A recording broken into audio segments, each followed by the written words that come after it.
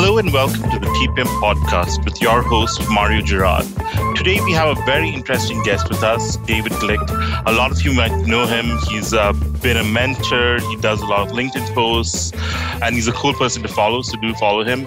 He's worked at Amazon for 19 years and was a VP of Amazon Fulfillment Technologies and then Amazon Tickets. He left Amazon to go join as a CTO of Flex. He has incredible experience in building high-performing teams and building high-performing organizations. So I'm very excited to have him today with us and share his thoughts. David, thank you for being here with us today. And why don't you introduce yourself to our audience? Yeah, hi, this is Dave Glick. Thanks for having me on, Mario. You did a great job of introducing me, but I can say that most all of my career was at Amazon for almost 20 years. I've been at Flex as CTO for the last 3 years. And so it's been a fun ride at both of those places. And I'm sure we'll get into some of the things I did both at Amazon and Flex, so I won't take too much time with that here. Do you want to quickly go over what Flex is doing and maybe give a pitch? Because I know you guys are hiring like crazy too. So yeah, Flex is a marketplace which matches enterprise shippers, that's big retailers and brands, with logistics capabilities or fulfillment capabilities. And we work with 6 of the top 10 retailers in the US. And we're building our own WMS, building our own transportation network, and so on. And so we're always looking for TPMs, engineers, product managers. Basically, we're hiring everything. Everything, the whole 9 yards. And that's amazing. Did you say 4 of the top 10 retailers? 6 of the top 10. 6 of the top 10 retailers. You work with 6 of the top 10 retailers in managing their logistic process. Yeah. That's something. My goal for 2022 has been I've been assigned to get the other 4. That's incredible that being operational only for a couple of years and you're able to do that. That says something about the product. So thank you so much for being here, David. To our listeners, what we're going to do today is we're going to split the podcast into kind of 2 sections. The first section, we're going to talk about David and ask him what he thinks are the fundamentals of the TPM role. So we'll go about the role. We'll go ask him questions about the role, the skill set, how to be a great TPM and those kind of things. And then the second part, we're going to ask him and we're going to work around the topic of how high level leaders like David, who's a VP of 100 people or 1,000 people or several thousands of people, how do they get the right people working on the right set of problems? And that's what we're going to focus on the second part. So let's get started with kind of the first part here. So David, why don't you kind of give us your take on what would you describe as the TPM role and the function of the TPM role? Yeah, thank you. The number one thing that TPM does is deliver. If you summed up the role in one word, it would be delivery. And so their job is to get projects or programs over the line, on schedule, and under budget or at budget. And so what does that mean? You have to be very detail-oriented, drive, and your number one tool is the Gantt chart, right? When are people going to get things done? What do they depend on? How much time is it going to take? And so you could stop there and say, that's the job of the TPM. But what I found, and I don't have a CS degree, and Amazon talks about big T technical being someone who can write code and little t technical being someone like me who has led in technical places but can't write code. Anyway, what I always found is that if I was a little more technical, I would be a little more effective. And I guess if I was a lot more technical, it would be a lot more effective. But the point being able to understand deeply the trade-offs, both in technology as well as in your domain, makes folks much more effective TPMs. And so you own the schedule, you own the resources, or you don't actually own the resources, but you control the resources that you don't own. And then you have to be good at making trade-offs and getting people to commit. That's an interesting take. I also, a light bulb went when he spoke about Gantt charts. That's a very interesting take because though we work in tech, it's interesting that a lot of large-scale tech projects are actually managed, though they worked at an agile level, right? Teams are working independently. They are managed at a milestone level.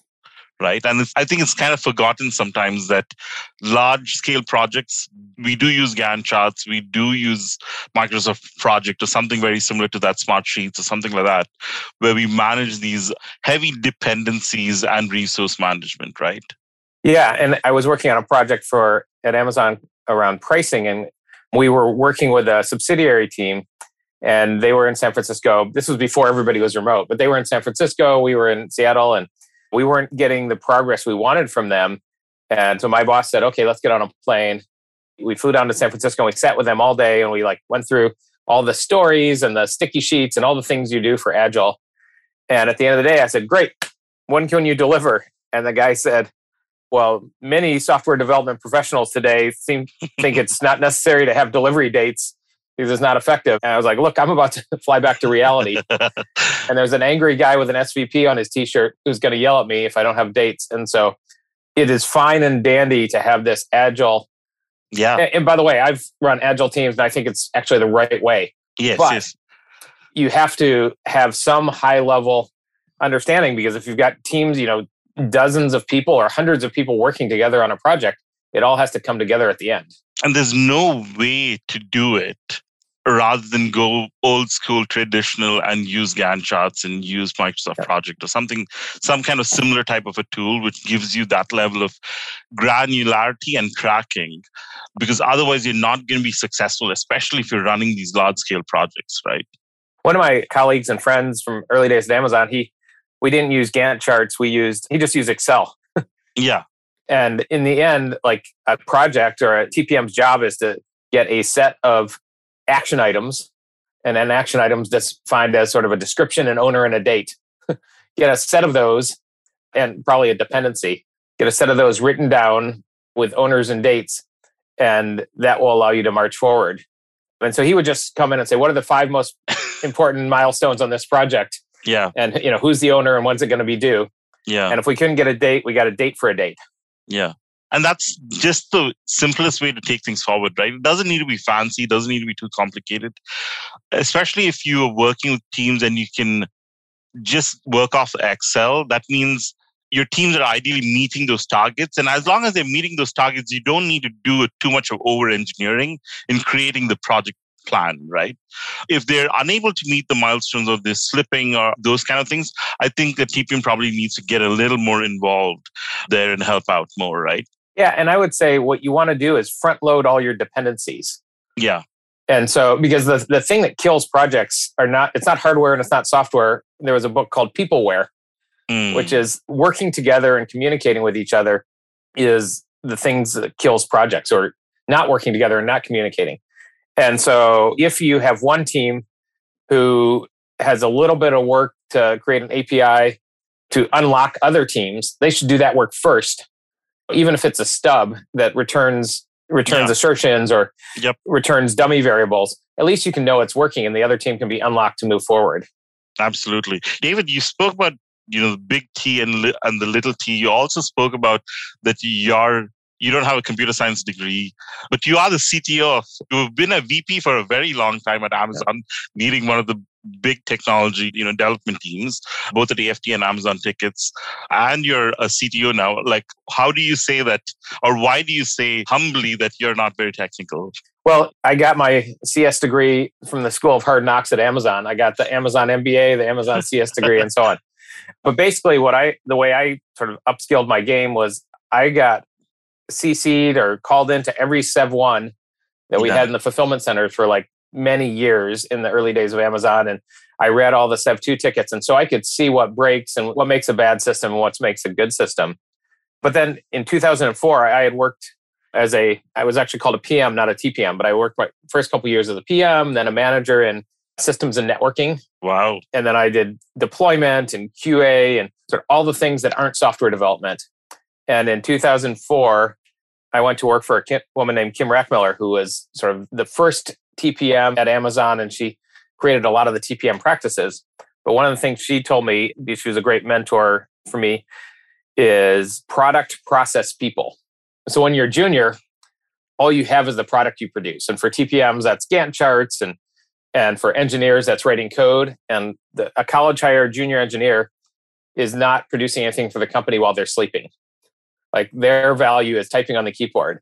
As you get to a senior engineer or first line manager, then you're setting up processes, ticket reviews and code reviews, whatnot. Yeah. Code reviews. Yeah. What are the processes we use to make the product more effective and raise productivity? And then as you get more senior to senior manager, director, and VP, you spend a lot more time on people.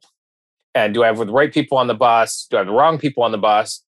How do I spend a ton of time recruiting. I spend a ton of time coaching, and my team and I do performance reviews and calibration. We called it OLR at Amazon twice a year. And we look at who are our top performers and who are the folks who aren't meeting the bar and take action on those. And so what I found is, they say hire people smarter than you or hire people better than you. I try my best to do that. And what I have, our social contract is they are going to do the things that are more technical and make a lot of the technical trade-off decisions while I audit those. And then my job is to make sure that they have the headcount they need, that they and their teams are being compensated appropriately, and that we're building the right culture. Yeah. So that you're setting them up for success. Totally. Fantastic. So probably the next question I have is, when we spoke earlier, you were saying, I'm a big believer of the TPM role. Can you tell our audience, why do you believe in the TPM role? Why do you think it's valuable for an organization? When I was coming to Flex, the guy who recruited me described it as, we have a great target addressable market, huge target addressable market or TAM, great product market fit, and we need work on the product. We need help executing. And so it's, again, 1% inspiration and 99% perspiration.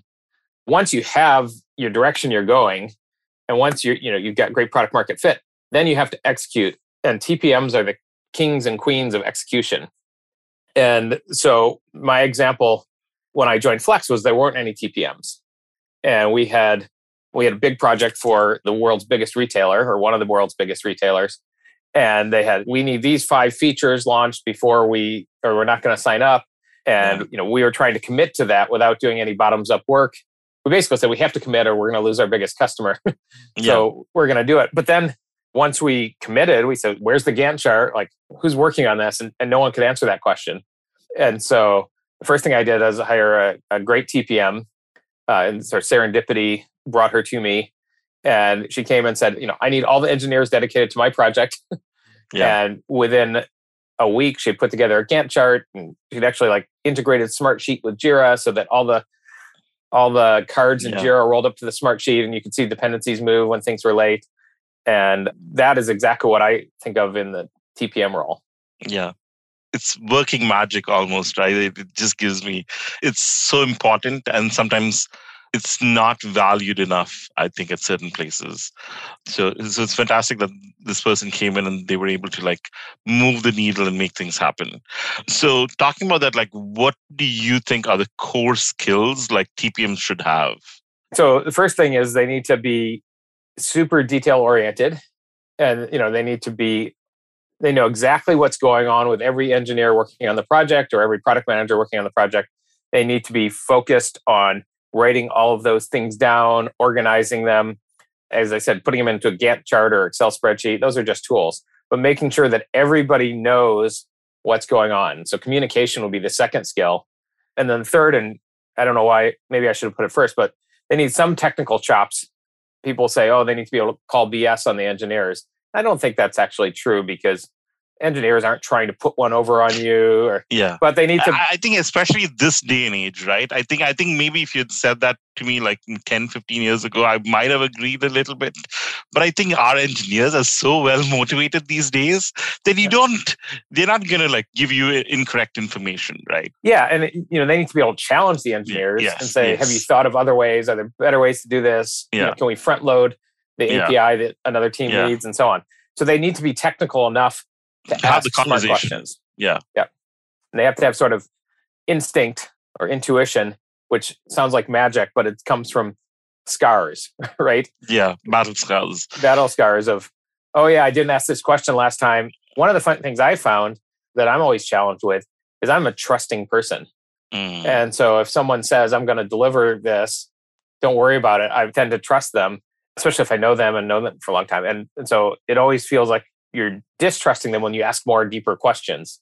But what I found over the years is you have to ask more deeper questions because you have more experience and because you may have thought of things that they haven't.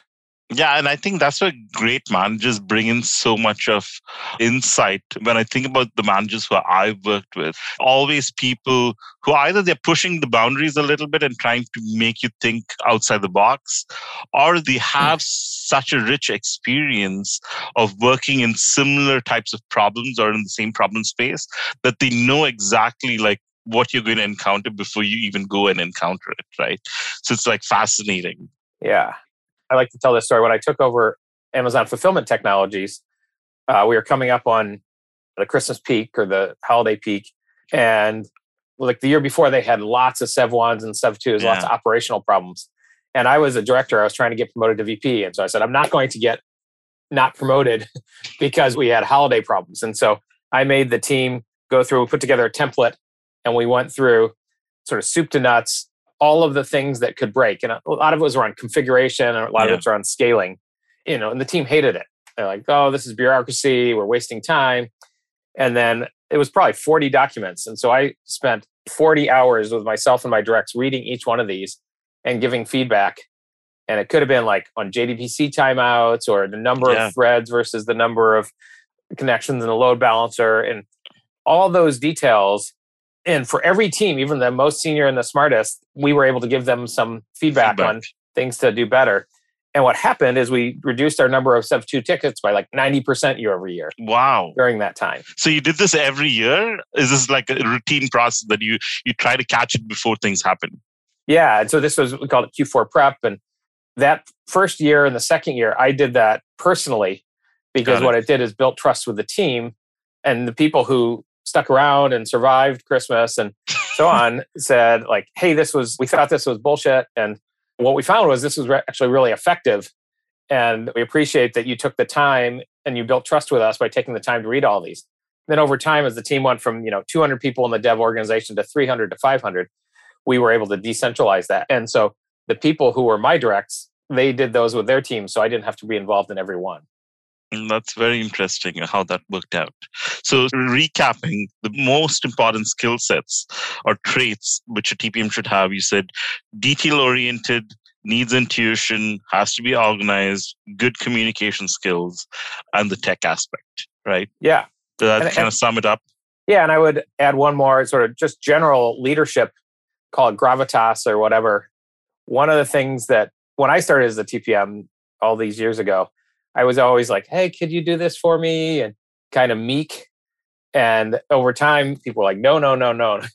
Like people should scurry out of the hallway to their desks when you walk down the hall, right? You are the one who's leading this project and they're all accountable to you. And so you need to be telling them what to do. It needs to be a two-way communication, but you need to be, I don't think feared is the right term. Firm? Is firm the right word? Yeah, I think you have to be firm and you have to challenge people. Yeah. And hold them accountable. I think that's the key there, right? Holding them accountable, ensuring that they're meeting the commitments and those kind of things. Yeah. And that should ideally fit into the whole leadership bracket, which you were talking about. Good points. Do you think there are like certain particular characteristics for rock star TPMs, like TPMs who like hit it out of the park? Are they exceptional in any one of these skills, or how do you look at that? Like, what do you think are the like exceptional TPMs? Like, what do they have like that's special? Yeah, that's a great question. I'm trying to think of a great answer to that. The biggest thing probably is they need to have backbone and trust but verify. I think there's a skill that you can build, but I couldn't teach you. You can't sort of lay things out. But the best TPMs I have met are people who can yell at their people, hold them accountable. Maybe not yell is the right word, but they can push people, but still have them love them, still be loved. Yeah. And so we did an integration with a company we bought, and we hired the best TPM as his director level, best TPM in the company. We had him internally transferred to us, and he would go out every week or spend at least half the month out in Boston helping with the integration, and he would push those guys pretty hard. But they still say, "Hey, when can Jim come back? When can Jim come back?" Yeah. And so being able to have tough conversations and ask great questions while still being respected and loved is, I think, one of the things that sets people apart. Yeah. That's definitely an innate quality, I feel. So not everybody has it sometimes. It's something which maybe you can grow and tinker a little bit, but it's something which you have as a characteristic within yourself, right? Yeah. How about like things like being able to deal with like super ambiguous problems? I feel like TPMs were generally, when I look at Rockstar TPMs, that's one thing that they're really good at. Yeah, and I would say simplifying. We had a leadership Yeah. principle at Amazon called Invent and Simplify. And Yeah. like bringing clarity is sort of the opposite of ambiguity. One way you bring clarity is by simplifying things. And so if you can bring clarity, because everybody has these different languages, when are you going to be done with this? Oh, I'll be done Friday. And that's like, well, what do you mean by done? Yeah. Code complete. And so you have to say, okay, when I say done, I mean, this other team can call your API. Will they be able to call your API on Friday? Oh, no. That's like 3 weeks from Tuesday because I have to put in the tests and it's only a private API and all these things. And so being able to bring clarity as to what we mean when communicating across teams or between teams is important. And then agreeing on sort of the technical design, because team A may want to do one thing and team B may want another. Another way of simplifying that is to decouple it as much as possible. And we had this term decoupling, which meant removing dependencies. And so the idea is the thing that kills these big projects is the cross-team communication, the cross-company communication. Or at least at Amazon, that's how we were set up, is everybody was their own captain and had their own projects. And so you do a big cross-team, cross-company project like launching a country, which took 400 teams. The things that killed it were that the dependencies on each other. And so if you can remove or reduce those dependencies, that's great. At Amazon, we worked very hard to do that. At Flex, we continue to try to reduce cross-team dependencies, but we're at a much earlier stage. We have a single binary that many of the people on the team work in. Many of the projects take 2 to 3 to 5 teams to build this feature. And so if you can get to a place where you're relatively decoupled, you're going to be much more effective. That's a good point. So clarity, focusing a little bit more on tech design, having a backbone, all those kind of core skills like, Rockstar TPMs can have. That's fantastic. How, as TPMs like run programs and deliver programs, how do you think they can assess how impactful they are? Like, what's your take on like the impact a TPM has on his or her organization? That's a good but hard question. The number one thing is, do their projects deliver? Yeah. Do their programs deliver?